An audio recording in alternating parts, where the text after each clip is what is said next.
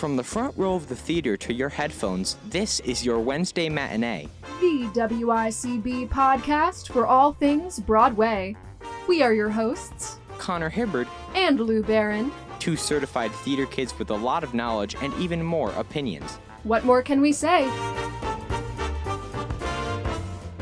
Listeners of your Wednesday Matinee, if you have been following us for quite some time, you are aware that Connor has the tendency to mispronounce a name or two just about every time we record an episode. And today we're actually focusing on one of those names that he mispronounces quite frequently. You've probably heard me correct him at least 5 to 6 times on this particular name. We are today doing the composer profile of I was going to say the one and only, but it's two people, Pasek and Paul. Pasek. All right. I still couldn't remember if it was Pasek or Pasek. I will use them interchangeably. It's a willful ignorance on your part. 110%. If you're not familiar, the Pasek and Paul duo. Oh, God. Pasek, did I just do it again? I literally Did you not do that on purpose? I thought you were doing that to spite me. I literally forgot so quickly. Oh, no. The Pasek and Paul duo are pretty young. They're in their mid-30s. They are. And they have written 5 musicals. And they have written a lot for a couple of films. Mm-hmm. And they are very, very popular. They've done a lot of work, but they're very popular, largely thanks to the mega hit success that is Dear Evan Hansen. It does bother me still when people are like, oh yes, Pasek and Paul, the up and coming duo. It's like, no, They're not up and coming. They arrived like 5 years ago or more. Yeah, they're here. But when they really were up and coming was when they wrote Edges in 2005. They were both I believe, musical theater BFAs at the University of Michigan, believe it or not. But as they themselves have said, they were the 2 worst students of the musical theater class that year. So they decided, what could we be better at than this? And they started writing together. And this is their first kind of foray into writing musical theater that really broke out in some kind of way. Edges, 2005. A song cycle about coming of age, self-discovery, and growth in young people. There are a lot of songs associated with Edges. They wrote a lot of music for it. And in every production of Edges that you'll see today, it's usually a different combination of these songs. No 2 companies do Edges in the exact same way. It's also a flexible cast. You can do it with as few as 4 actors, or in my case, when I did it at my high school, I think there were 13 of us, which is too many. I think it was kind of a lot, but we made it work, and it was really beautiful in a lot of ways to have that many people. I'll actually pass it to Connor, who was very new to Edges. What did you think when you listened to these songs that I sent you? It was fine. I wasn't blown away or anything. I thought the songs generally sounded good. I thought some of the lyricism at times was a little repetitive and not what I would have appreciated. So yeah, they were green. They were inexperienced. And I recognized that this was a very commendable first show to have.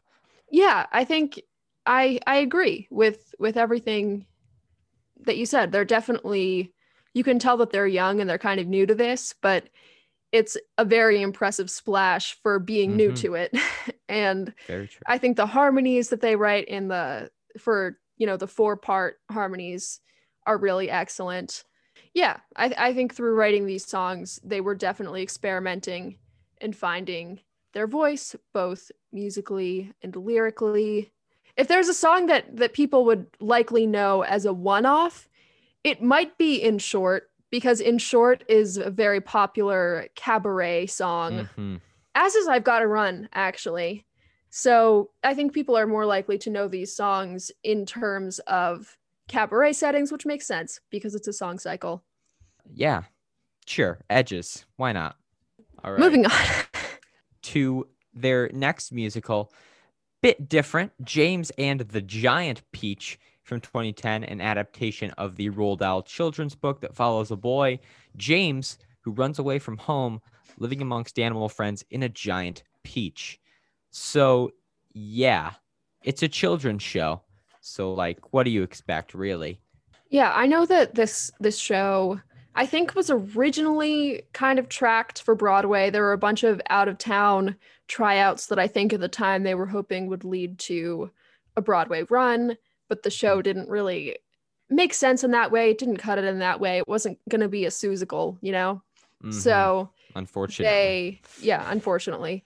So it went through a bunch of edits through its out-of-town tryouts, and then eventually found its permanent home in the children's theater catalog. So yeah, I have never seen it or been a part of it, but I have been kind of adjacent to multiple, like either community children's theater or I know they did it at my camp a couple years before I started doing the theater there. So it's very much that kind of show that is great for children to perform. And James and the Giant Peach is an absolutely amazing Roald Dahl book. It's a very famous book. So I'm not surprised that it makes like a solid children's musical too. Yeah, it exists in that fine children's theater place. It wasn't meant to be on Broadway. If you are a director saying, what am I going to do with all these children that I have that want to be in a musical? Well, there's an idea. James and the Giant Peach. I have all these children who want to be in a musical, and I have this humongous peach growing in my backyard. Whatever will I do? I have a suggestion. Edges from 2005, a song cycle. Okay. Well, onto a much more mature musical. There could not be a musical more different from James and the Giant Peach, truly, than their next outing, Dogfight from 2012. Another one that stayed off Broadway, has become a cult classic for many musical theater freaks and geeks like myself. This is one of my favorite shows ever. If you take one thing away from this podcast, let it be Dogfight. Listen to Dogfight, please. Yeah, please go listen to Dogfight. Okay, but the notion, before we even get into this, in 1963, three Marines play a game in which the man who takes the ugliest date to a party wins $150. It's a lot of money. It is a lot of money, especially back then. Complications ensue when Marine Eddie Birdlace and his date, Rose Fenny, form an unexpected connection. Where do I even start with this? I love this show so much. I know I already talked about First Date last night in duets. One thing I think I can definitely say about the musical as a whole is that it flows so well. The pacing of this musical is immaculate. You can feel that on the album, and there is a slime tutorial on the web if you would like to check it out. For those who don't know, a slime tutorial is just what the kids say. No, don't tell them. But that people would be really confused. No. That's the point. That's the point. Okay, well, if you look up Dogfight slime tutorial, it'll be Lindsay Mendez and Derek Klena teaching you how to make slime. Yes. It'll be fun time. Yes. So it's been a while since I've watched the full slime tutorial. However, I remember then as well that the scenes, like the book of Dogfight, is also incredible.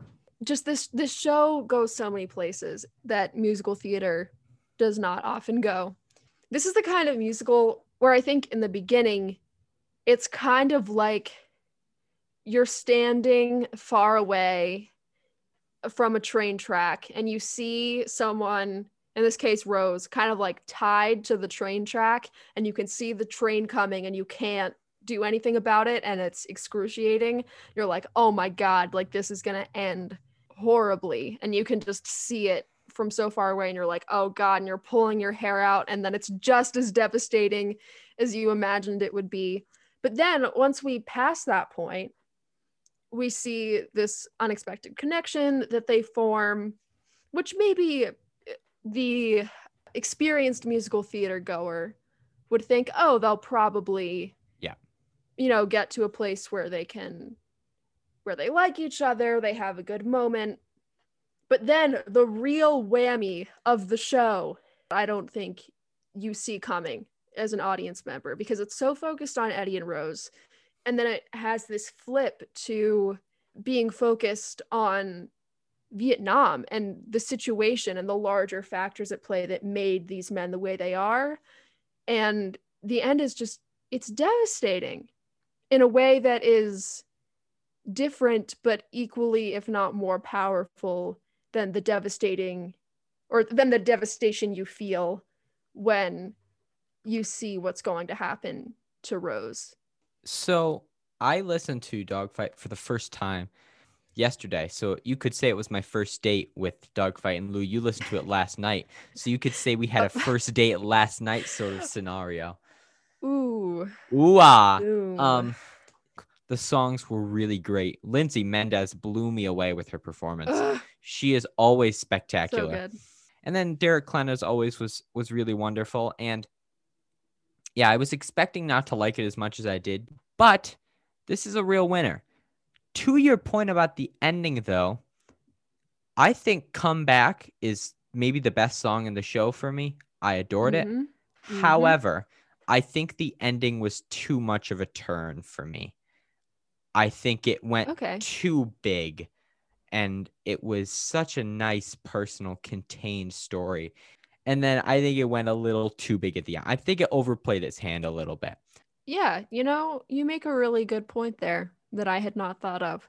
I think it could potentially feel like a bit of whiplash, especially just listening to the album.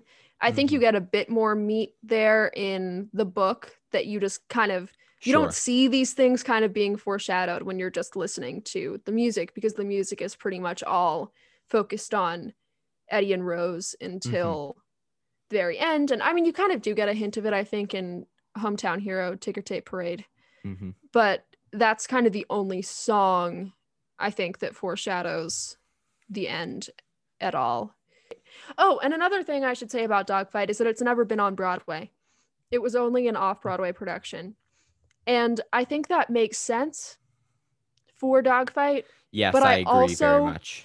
But I also want it to be on Broadway just for me. Because here's the thing, like when they did Dogfight, they didn't have the power in the industry that they do today. So I really think that if they wanted to mount Dogfight on Broadway now, they could. And they might not want to, and that would be valid because they don't want it to have that huge house and they would want it to be a more intimate production whenever it's done. That makes sense, and I would respect that. But my heart also wants as many people as possible to see Dogfight. Yeah, I could see them mounting a production of Dogfight, and I would go and see it. Yeah. You know what I would not go and see? Oh, no. Okay. A Christmas Story, the musical from 2013, an adaptation of the 1983 film, rather. A young boy in Indiana in the 1940s wants a Red Ryder BB gun for Christmas. Hilarity ensues. The movie is just great. The musical is terrible, just really out of principle. I did see a touring production of this. Like, truthfully, like, what is even the point of going in depth about A Christmas Story?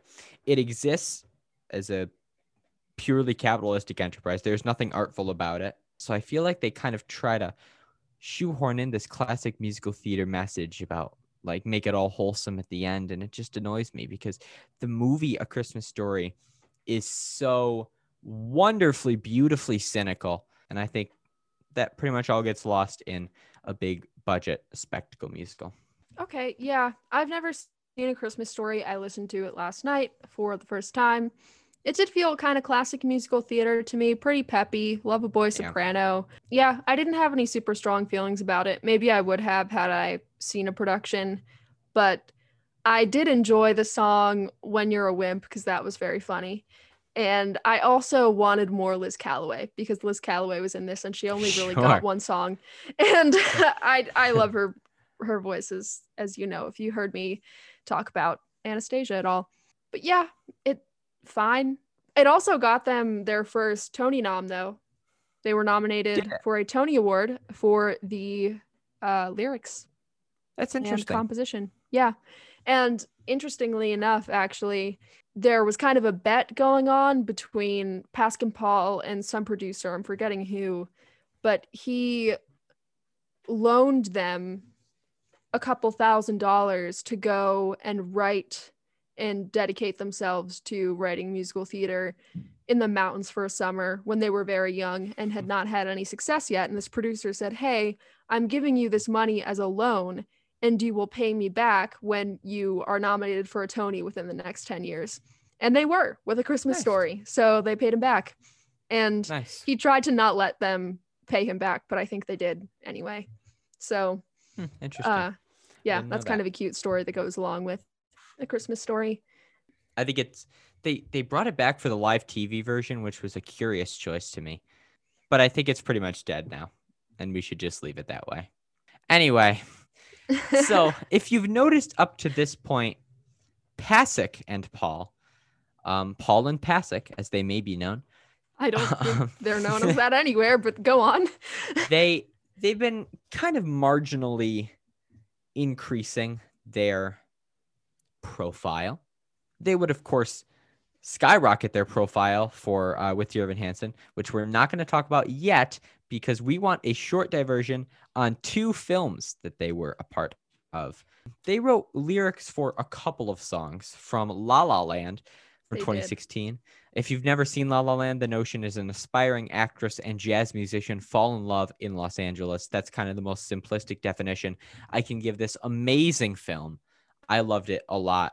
That was the year it went up against Moonlight, and there was the big controversy at the Oscars of there was that La La Land won, but Moonlight actually won. And I do think my little tangent is that Moonlight is a better film and deserved to win.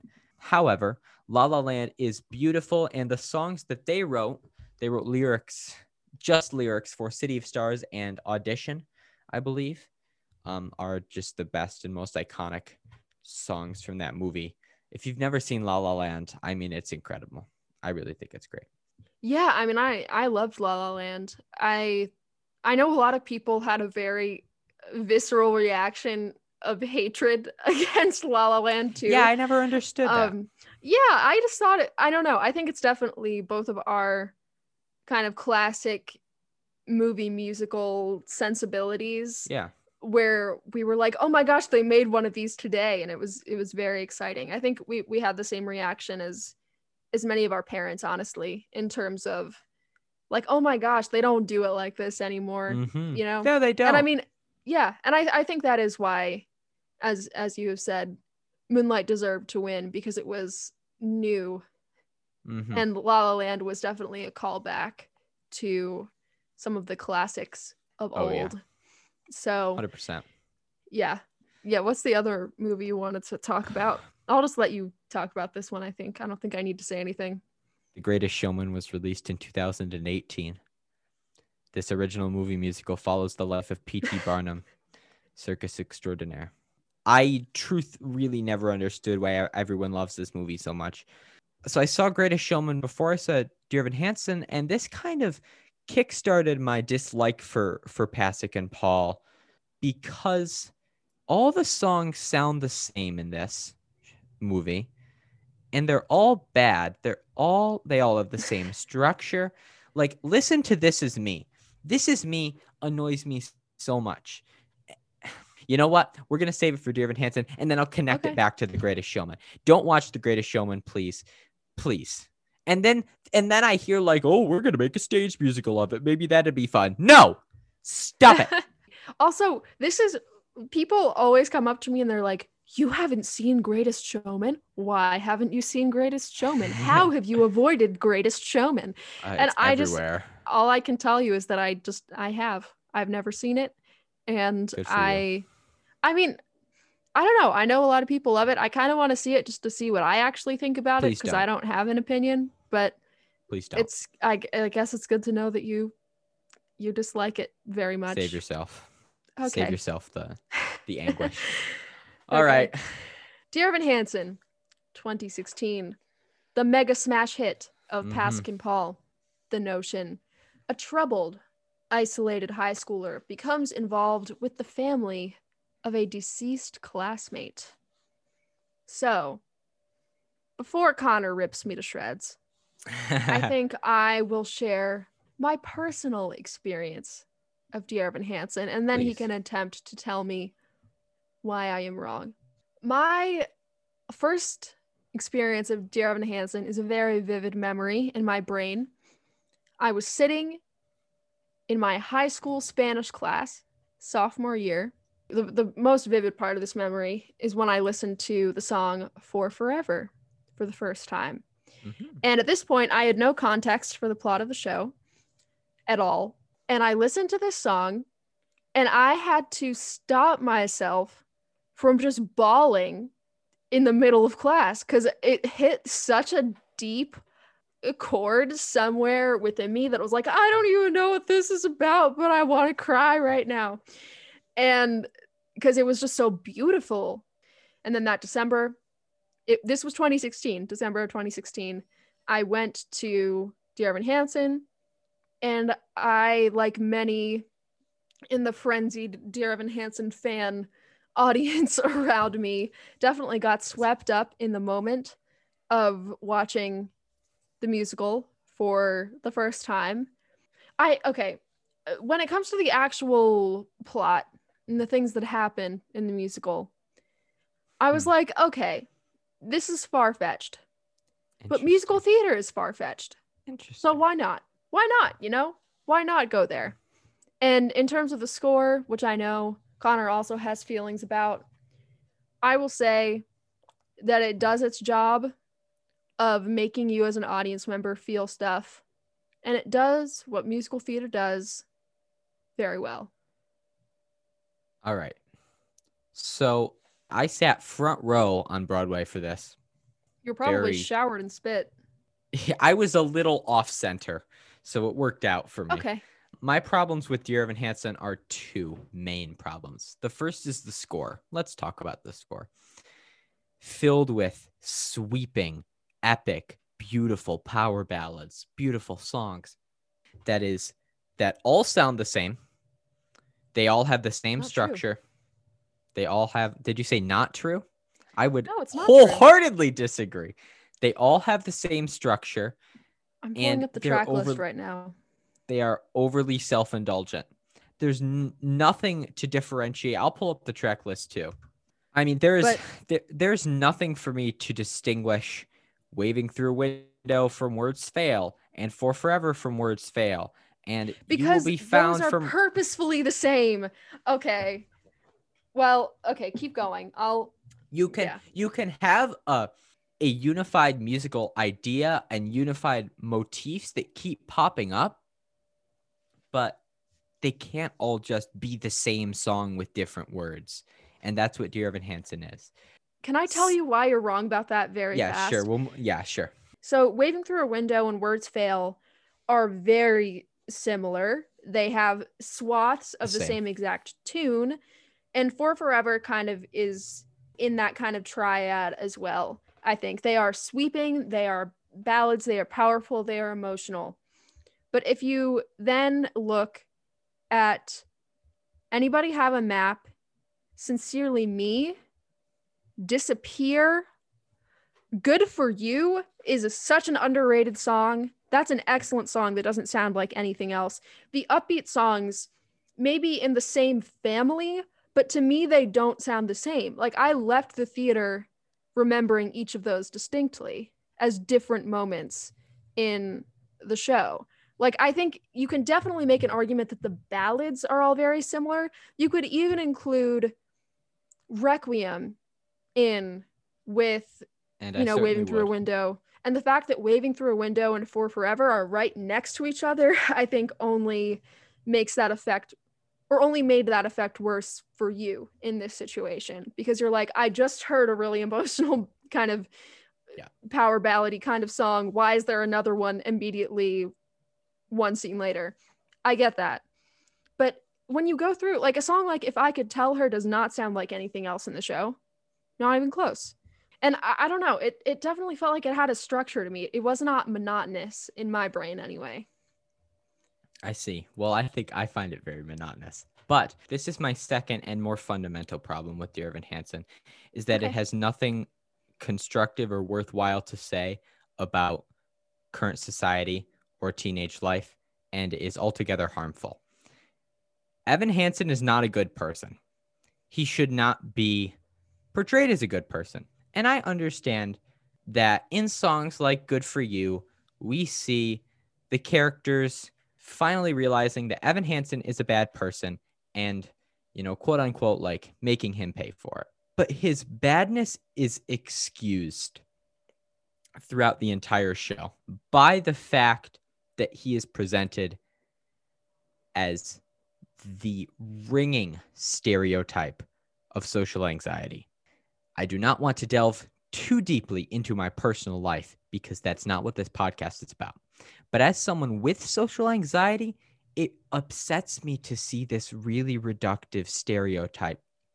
And I understand that social anxiety comes in different forms, but I think when you put a character on this big a stage, and Dear Evan Hansen is as much of a cultural touchstone as it is, which I guess isn't really the fault of the musical itself, that's the fault of just it being so popular. It portrays this idea that, okay, this is social anxiety in its one and true form. That upsets me. And I really find so often, not always, but so often, that people who are not currently teenagers do not have the proper know-how to write about teenage life. Once you get too far away from that, it becomes reductive. And I find you will be found, I struggle to talk about this, but I think that you will be found, and the discussions of mental illness in this show are really one-dimensional and don't actually help beyond giving somebody a momentary boost. This was my problem with Greatest Showman, to tie it back with This Is Me and Greatest Showman, is that it's this huge, big anthem. You walk out, you're like, yeah, individuality and, be who you want to be and all that stuff. But there's nothing of substance there beyond this fleeting feeling that a super rich artist understands you. That is not real. Yeah, I think everything you just said is definitely valid. I think I would probably argue that it's more something that has come out of the culture around Dear Evan Hansen than Dear Evan Hansen itself. Well, Paskin Paul, if you don't know this kind of story behind why they decided to write it in the first place, it's because when they were in high school, or no, I think one of them, because they were not in high school together, one of them in high school was in a high school where a classmate had taken his own life. And they remembered feeling so off-put by the fact that people who did not even know this person were very performatively and disgustingly making these tributes and pretending that they really did know that person and care about them for clout, when it was the case that that just was not true. And I think that is something that they did portray pretty accurately, especially when they brought social media into it. But when it does come to social anxiety, I think every point that you made was spot on. Because I wouldn't know what that is like. So right. I see that and I hear that for sure. But yeah, I think it did kind of come out from a wider thing. And by the time you saw it too, it had already become that thing. Yeah. So I think it was probably 100%. Even more present in your experience of watching it than it was in mine. That's absolutely fair. And I think Pasek and Paul set out Pasek. I think Pasek and Paul set out to write this complicated protagonist. And I think they just screwed it up. I think they made him too sympathetic. If you really want me to get behind the idea that what Evan is doing is morally wrong, then you need to present him as something other than someone to take pity on. Yeah, so. I think that's fair too. I think they could have hit the moments where people are criticizing Evan much harder than they did. At least for me, I didn't walk out feeling like Evan was excused for his actions, primarily because of the final scene, I think, when Evan and Zoe meet up again a year later. And Zoe says, man, I wish you hadn't done that, because if I met you today, a year later, after you've done a lot of reflecting and growing and are a better person, presumably a year later, after all of this went down, maybe I would get to know you. Maybe I would like you, but I don't, because of the pain you inflicted on my family. Sure. And I left that moment feeling like he's growing, as we all should be given the grace to grow, but he's not excused for what he did. I see. All right. Well, that was a romp. Was that a romp?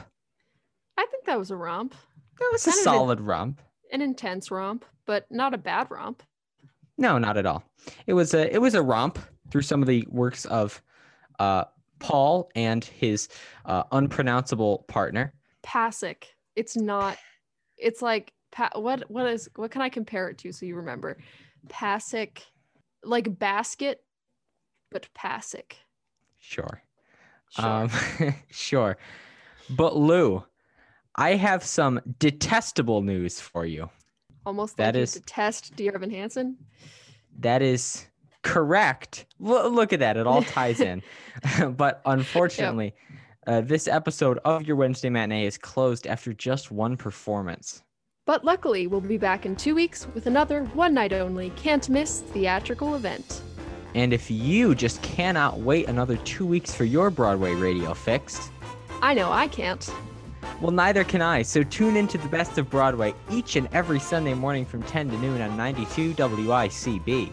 Listen on 91.7 FM in Ithaca, New York, or stream from anywhere on WICB.org. And to hear the music we discussed in today's show, check out 92 WICB on Spotify for a custom-made playlist. We'd also like to thank Epidemic Sound for our intro and outro music. If there is anything you would like us to put on the podcast stage, send us an email at matinee@wicb.org. And be sure to follow us for more content at WICB Podcasts on Instagram. We'd love to hear from you.